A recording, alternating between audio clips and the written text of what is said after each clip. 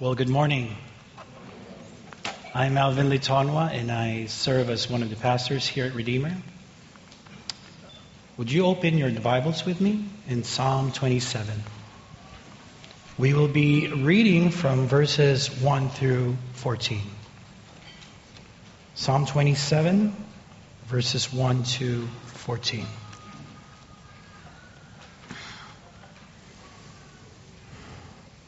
The Lord is my light and my salvation. Whom shall I fear? The Lord is the stronghold of my life. Of whom shall I be afraid? When evildoers assail me to eat up my flesh, my adversaries and foes, it is they who stumble and fall. Though an army encamp against me, my heart shall not fear. Though war arise against me, yet I will be confident. One thing have I asked of the Lord that I will seek after, that I may dwell in the house of the Lord all the days of my life, to gaze upon the beauty of the Lord and to inquire in his temple. For he will hide me in his shelter in the day of trouble. He will conceal me under the cover of his tent. He will lift me high upon a rock.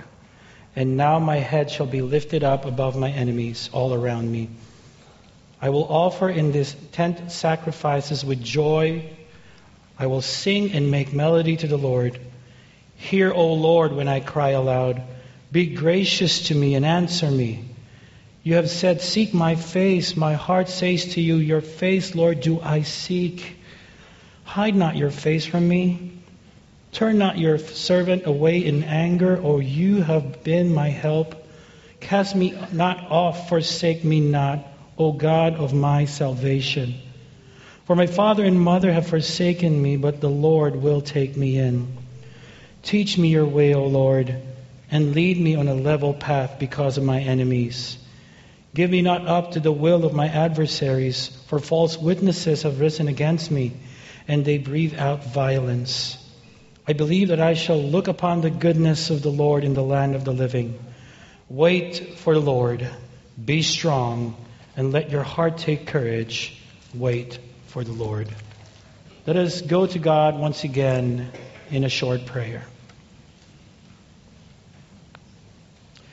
Heavenly Father,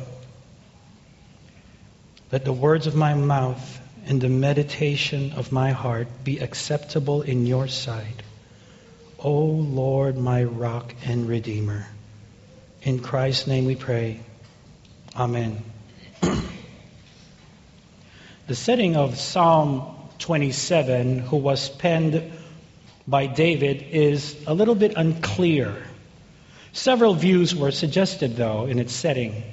Some believe that this was penned when King Saul was pursuing or persecuting David.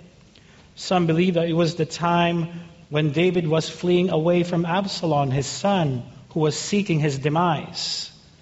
Some say he penned it when he was old and weak. And from the sword, he almost died from a giant Philistine, if not for Abishai's intervention. That's in 2 Samuel 21. The men urged David after this to not go with them in battle ever again because he is now weak and old. Some believe it was before he was anointed. Though we are unsure on the immediate context of this song was written, we see throughout the psalm imageries of war and battle, using words like army and enemies and adversaries, people who seek to destroy David. With this depressing situation, we can tell that David is at his weakest. He's anxious, terrified, and unsure of what the future might hold. Yet in the midst of all these tribulations that he is facing, we see in verse 14 a spark of hope, a spark of confidence in his tone. He declares, wait for the Lord, and let your heart take courage. Wait for the Lord. David here is courageously exhorting himself to wait on the Lord. He is He waits with anticipation. He waits with continued trust. He waits without wavering his faith. He waits for the Lord's deliverance. Maybe you're here this morning and you can identify with David. Maybe you too are also waiting on the Lord's deliverance. What are you waiting on for the Lord? What are you waiting on this 2017? Maybe you're here today and you've been in Dubai for months applying for a job. A lot of your time and energy and resources have already been spent on visa runs and still waiting on a job. And so you wait. You wait on the Lord. You've been working faithfully for years in your company and you're working heartily as for the Lord and not for men. And you're waiting expectantly for a raise or promotion to happen anytime until, to your surprise, someone undeserving got it. And so you wait. You wait on the Lord. Maybe you just lost your job and you do not know what's next for you and your family. Should we stay or should we go? And yet you wait. You wait on the Lord. As a couple, you've been married for many years now and you've been trying to have children. You've seen several doctors, had taken a lot of medications, went through a lot of therapies, and still nothing. And so you wait on the Lord. As a single person, you've been praying and reserving yourself for that special someone that the Lord one day will be introducing to you. And now it's been years. And so you wait. You wait on the Lord. You're here probably this morning and you've been faithfully praying and sharing the gospel to a loved one. And every time you share the gospel to this person or this group of people mock you and rejects Christ. Yet you wait. You wait on the Lord. Or maybe you're here today and you're a full-time minister of the gospel of Jesus Christ. And you've been laboring on the Lord's harvest for years in the UAE. And still no fruit. Yet you wait. You wait on the Lord. What are you waiting on from the Lord? Relationships to reconcile? Freedom from financial burdens? Or maybe you're in pain. You have this chronic disease, or you're fighting cancer. Your body is aching. You're hurting physically, emotionally, mentally. And you've just been waiting for the Lord. Waiting for the Lord to just take it away. I cannot take it anymore. And the list goes on and on and on. Maybe you've been waiting for years for the Lord's deliverance already, and you are just tired. You're frustrated, and you're about to lose hope. Or even worse, tempted to take matters into your own hands. And so the psalmist reminds us this morning, as the Lord reminds us now. Wait on the Lord. Be strong. Let your heart take courage. Wait for the Lord. This is not a passive type of waiting, but an active one. It is an anticipatory type of waiting, but also patiently seeking the Lord's will. Charles Spurgeon comments on this, and he said, most of the time, the Christian life is defined by the word walk, run, flee, persevere. That all are in the active. But to wait seems to be in the passive. But waiting in this context, in Psalm 27, is active as well as passive, energetic as well as patient.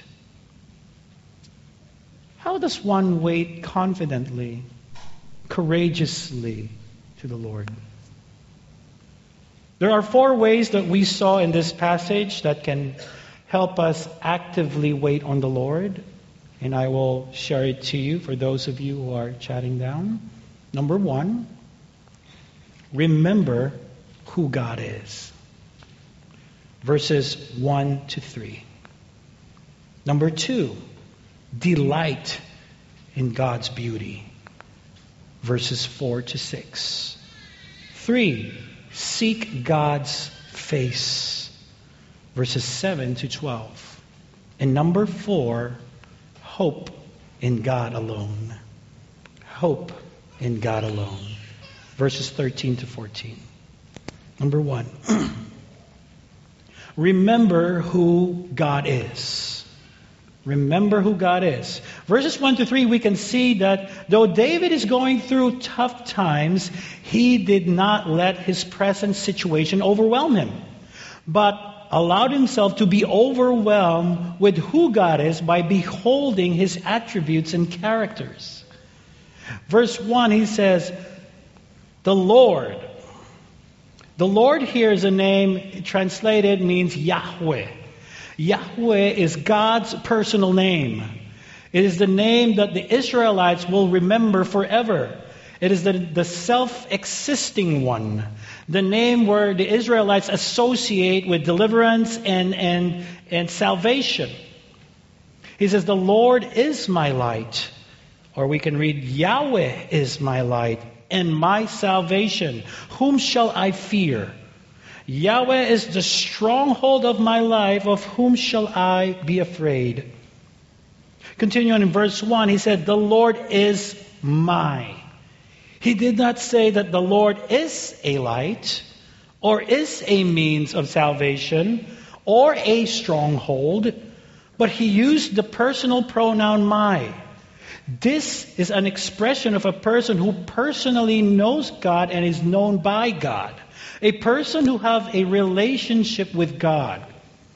And so he reminds himself who Yahweh is to him. That Yahweh is his light, his salvation, his stronghold, which means all the same thing. That Yahweh is his deliverer. And there is nothing to fear. Now allow me to expound a little bit those 3 attributes of God to us this morning. Number 1, he said, the Lord is my light. Light here is a common metaphor for joy, comfort, and illumination. David here is in a season of darkness where probably his faith and courage are seemingly shaken by fierceness, power, and taunts of his enemies. And when fear envelopes our hearts, it causes confusion. It causes uncertainties and doubts. David here reminds himself that God is his guiding light. He will give him illumination. He will give him direction. He will show David his will. God is also my salvation. David, in times of troubles, did not rely on the strength and numbers of his army. That probably will fail him, or maybe in this context is failing him already. But he reminded himself that the true source of deliverance does not come from men, but from God alone. That's why he said, in moving back a few chapters in Psalm 20, verse 7, some trust in chariots and some in horses, but we trust in the name of the Lord our God. My Lord, my God, is my stronghold. Not only does he claim God as his protector, but also his refuge, his source of his strength in times of weakness. David reminded himself of who Yahweh is. His guide, his protector, his strength. Yahweh has been faithful in the past, David would think. He will be present in his present situation. And God will be present in the future. I believe what David would say, because God is for me, my enemies will fall. Because God is for me, my heart will be still. Because God is for me, I will be confident in him. Friends, when troubles escalate in your lives, when things don't go your way, when temptations are growing strong, and we feel that God is silent, do you remember who God is in your life? If you do, are you overwhelmed by His excellencies? Or do we allow despair and hopelessness and joylessness to overwhelm us? Christians, in your waiting, have you forgotten who God is in your life? Have you forgotten that God is your light? That God who said, I am the light of the world, whoever follows me will not walk in darkness, but will have the light of life? Is that very same God who has taken you out of darkness and placed you into His wonderful light? That you were once people of darkness, but now are light in the Lord? That in times of confusion, He has given you His word as a lamp to your feet and a guide to your path? That He has promised that if you lack wisdom, that you should ask Him who gives generously to all without reproach, and it will be given to you. He is the light of our life. In your waiting, have you forgotten that God is your salvation? When you called upon the name of Jesus, you've been saved. That it is by God's grace you have been saved through faith. And this is not by yourself, it is a gift from God. That you are now a new creation in Christ. That the old has gone and behold, the new has come. And that you have been reconciled to God by the Lord Jesus Christ. Have we forgotten about these things? Have you forgotten that God is your strength when you go through the process of waiting and hurting? That in times of weaknesses, helplessness, and hopelessness, His grace is sufficient for you. That His power is made perfect in your weakness. And that when you are weak, God is strong. Have we forgotten about these glorious truths about who God is and what He has done in our lives? If we are awe-stricken by God's greatness, all of our concerns become insignificantly tiny. Friends, remember who God is. He's your light. He's your salvation. He's your strength. Not only did David remember who God is in his time of waiting, but number two, he delights in God's beauty. Delight in God's beauty. Verse 4, one thing I have I asked of the Lord, that will I have seek after, that I may dwell in the house of the Lord all the days of my life, to gaze upon the beauty of the Lord, and to inquire in His temple. In the midst of all the troubles that David is facing, he desires only one thing. And that one thing is the only thing that matters to him. He desires it so much that he desires nothing else. So what is that one thing? Oh, here it is. To dwell in the house of the Lord. Verse 4, the house of the Lord is a structure that is perceived to be the dwelling place of God, or where the visible presence of God is expressed, and where worship often took place. David, all throughout the psalm, always expresses his desire to be in the house of the Lord. And it says in Psalm 23, verse 6, surely God and mercy shall follow me, goodness and mercy shall follow me all the days of my life, and I shall dwell in the house of the Lord forever. Psalm 26, verse 8, O Lord, I love the habitation of your house and the place where your glory dwells. Psalm 84, verses 1 to 2, how lovely is your dwelling place, O Lord of hosts. My soul longs, yes, faints for the courts of the Lord. My heart and flesh sing for joy to the living God. Why? Why does David long to be in the house of the Lord above everything else? Well, verse 4 answers this. Because he wants to gaze upon the beauty of the Lord, to inquire in his temple. To gaze upon his beauty means to delight in his beauty, to adore his loveliness, his goodness, to enjoy the sweetness of the fellowship between him and Yahweh, to rejoice in the relationship with God. Friends, in times of turmoil and distress, David waits on the Lord by delighting on him, enjoying him. In times of chaos, David is worshiping God. In our times of chaos, church, we must worship the Lord. Worshiping the Lord dispels fear and anxiety. Similarly, in Psalm 57, this is also David. David talks about how things are going bad in his situation, how things are not working in accordance to plan, and from bad to worse, things are just wrong. And in Psalm 57, instead of him going to the Lord in petitionary prayer, seeking help, what he did is to praise and worship God in the midst of chaos. In Psalm 57, he mentions this twice. In verse 5, he said, be exalted, O God, above the heavens. Let your glory be over all the earth.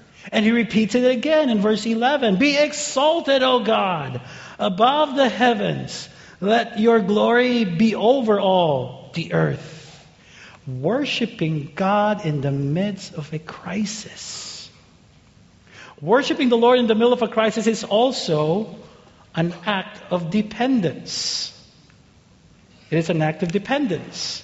Dependent on the Lord to sustain him, to provide for him, to protect him, knowing that he is his light, strength, and salvation. That's why in verse 5, he boldly proclaims, he will hide me in his shelter in the day of trouble. He will conceal me under the cover of his tent. He will, you see that will, future tense. He will lift me high upon a rock. And now my head shall be lifted up above my enemies all around me. And I will offer in his tent sacrifices of shouts of joy. I will sing and make melody to the Lord, worshiping God. As David waits on the Lord, he longs to be in the house of the Lord to worship him, to enjoy him, to delight in him. His heart longs for Yahweh himself and is confident that the Lord will preserve him in the day of trouble. Friends, this is a wonderful reminder to us here in Redeemer when we come to gather every Friday morning in corporate worship. When we come together every Friday morning as a covenant community, we must understand that the central focus why we are gathering is not primarily because of you or me.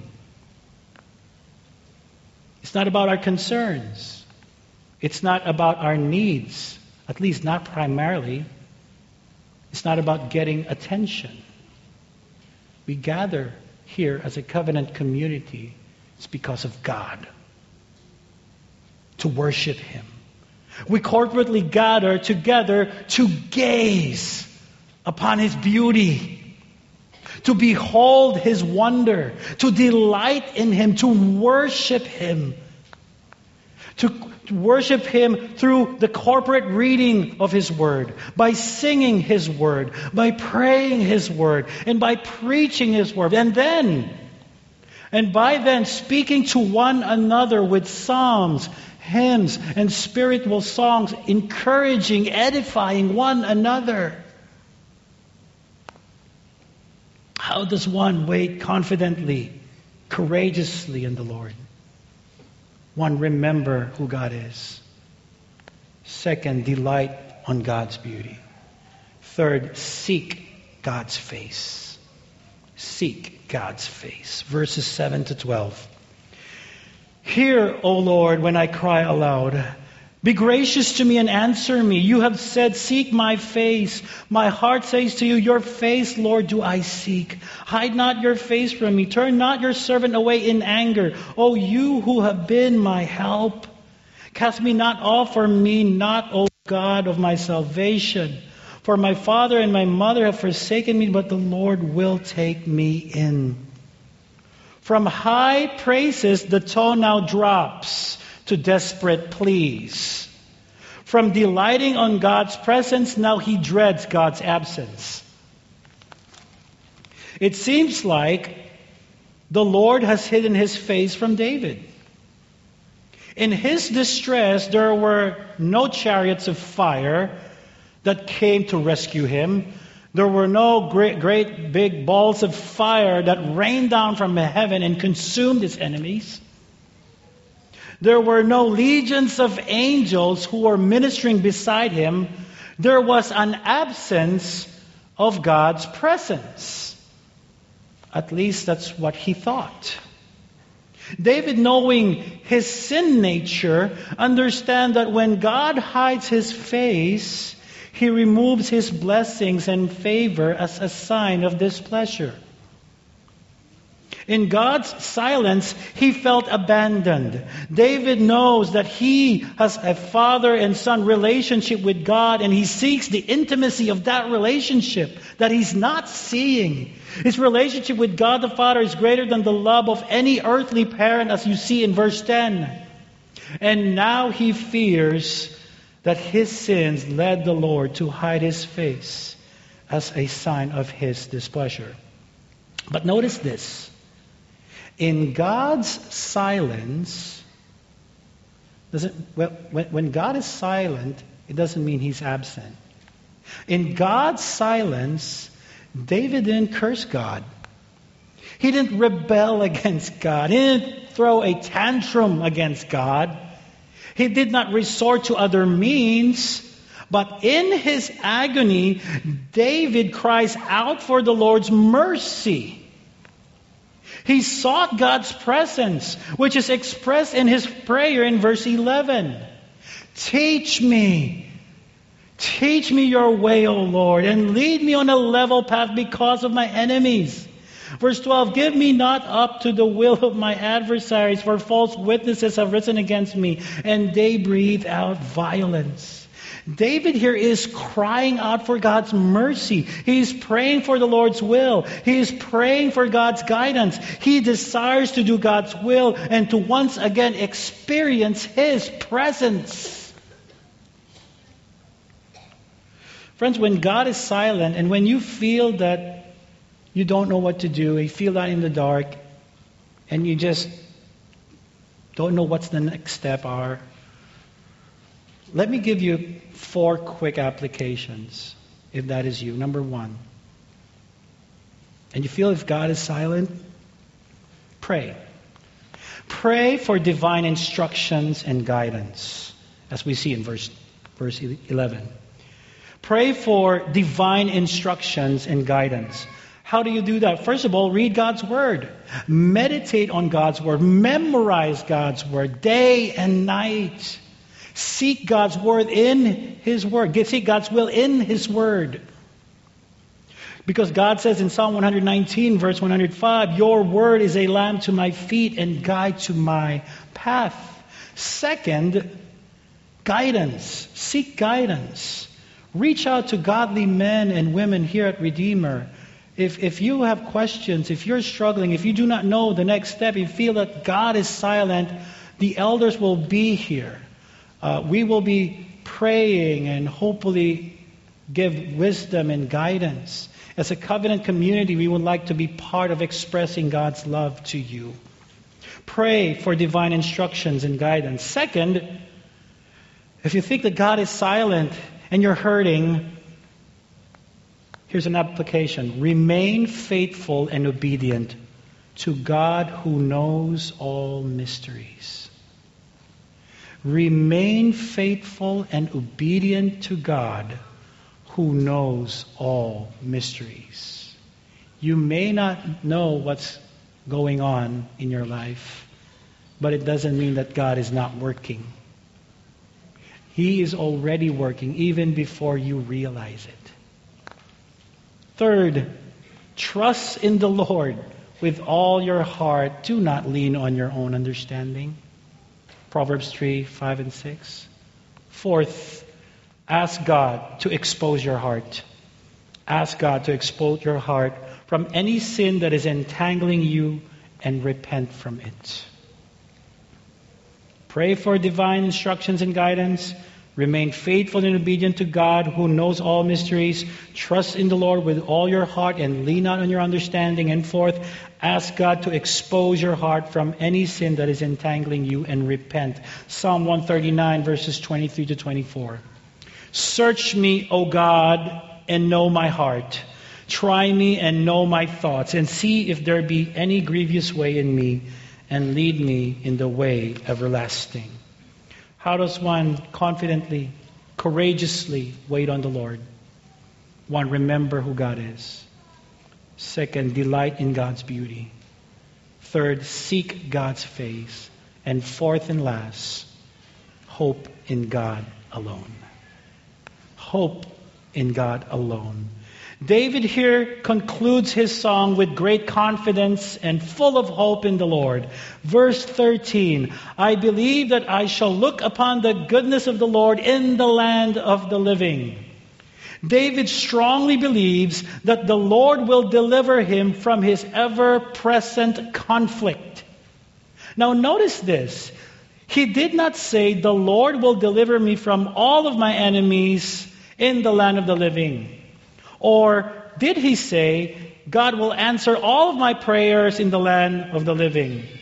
What he is really saying is this: I shall gaze upon the goodness in the land, goodness of the Lord in the land of the living. So what does that mean? Here's what it means. This means that regardless that God delivers him from his present predicament or not, he will continue to trust and put his hope on the Lord. He will hope on God's goodness. He will continue to hope in God's sovereignty. He will continue to hope in God's faithfulness. Friends, if you're here today and you've been praying and praying and waiting and waiting and waiting, and all of a sudden that prayer has been broken by an answer from the Lord, and the answer of the Lord is no. Christians, we will continue to hope in the Lord. Hebrews chapter 11 is known to be the hall of faith. There are listed men and women who have placed their faith and hope to Yahweh and waited on Him. And a lot of them were rewarded by Yahweh. To mention a few, Abraham trusted and placed his hope in the Lord for a son, waited on the Lord for 25 years, and then Isaac was born. And Abraham became Abraham and became the father of many nations. He waited on the Lord. Noah trusted and placed his hope in the Lord, built an ark and waited for 120 years before it flooded, and that ark saved them. He waited on the Lord. Rahab the prostitute trusted and placed her hope in the God of Israel by giving friendly welcome to the spies in return for her and her family's safety. She waited on the Lord. And when the Israelites came and attacked Jericho, she was spared.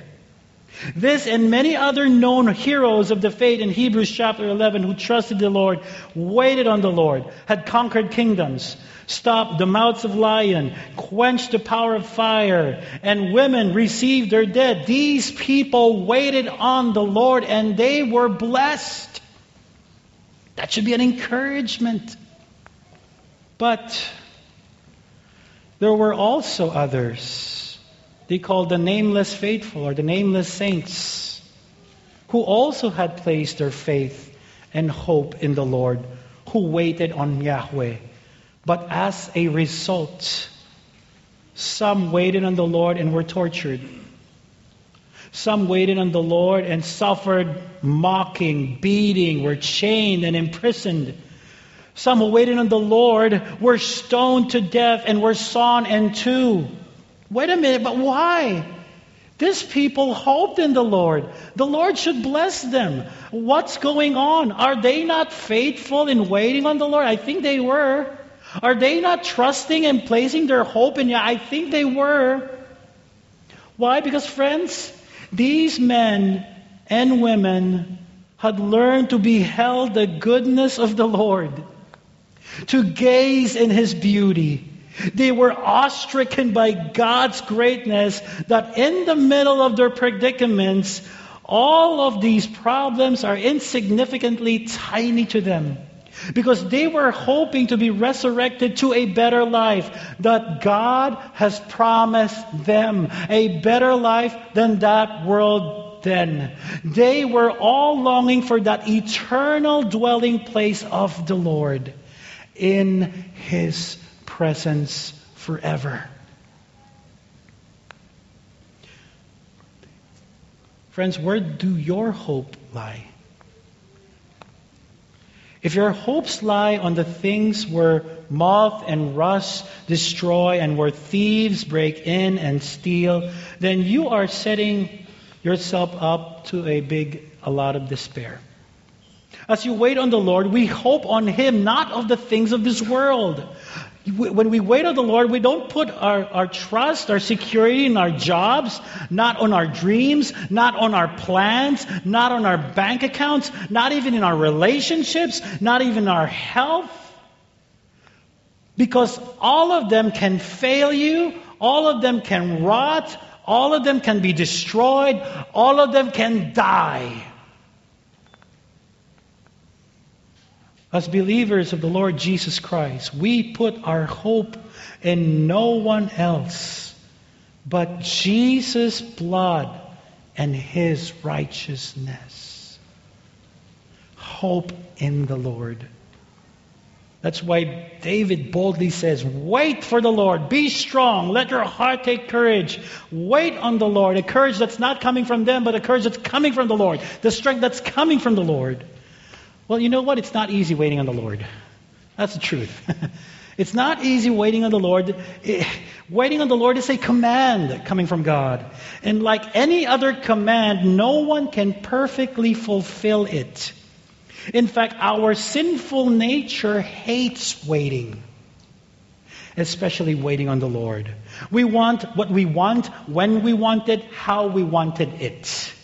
And if we don't get it, if we don't get what we want, we get irritated, infuriated, and take matters into our own hands. We want to be in control. Our impatient hearts idolizes our own needs, desires, and cravings. It worships no one else except Himself. And since God commands that we worship no one else but Him alone, we have violated God's holiness. We deserve judgment.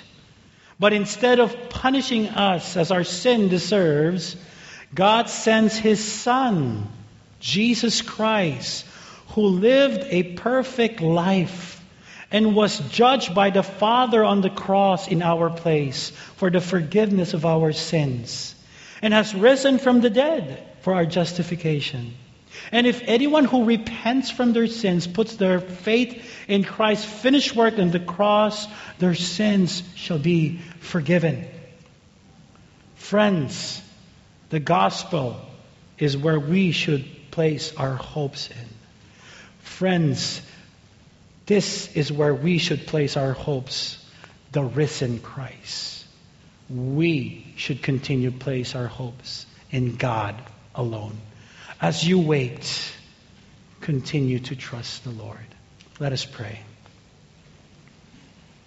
Father, thank you for giving us a reason to hope. Last week we celebrated Christmas. When Christ came, hope came to this world. Thank you, Father, for your kindness, for sending your Son, who did not remain as a child but marched to the cross, died for our sins. And now we have an eternal hope waiting for us in your presence. But as we wait, Lord, as we still dwell in this earthly dwelling, we pray, Father, help us to be faithful.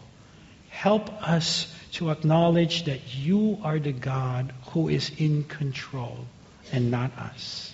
So we put our faith in you as we wait. In Christ's name we pray. Amen.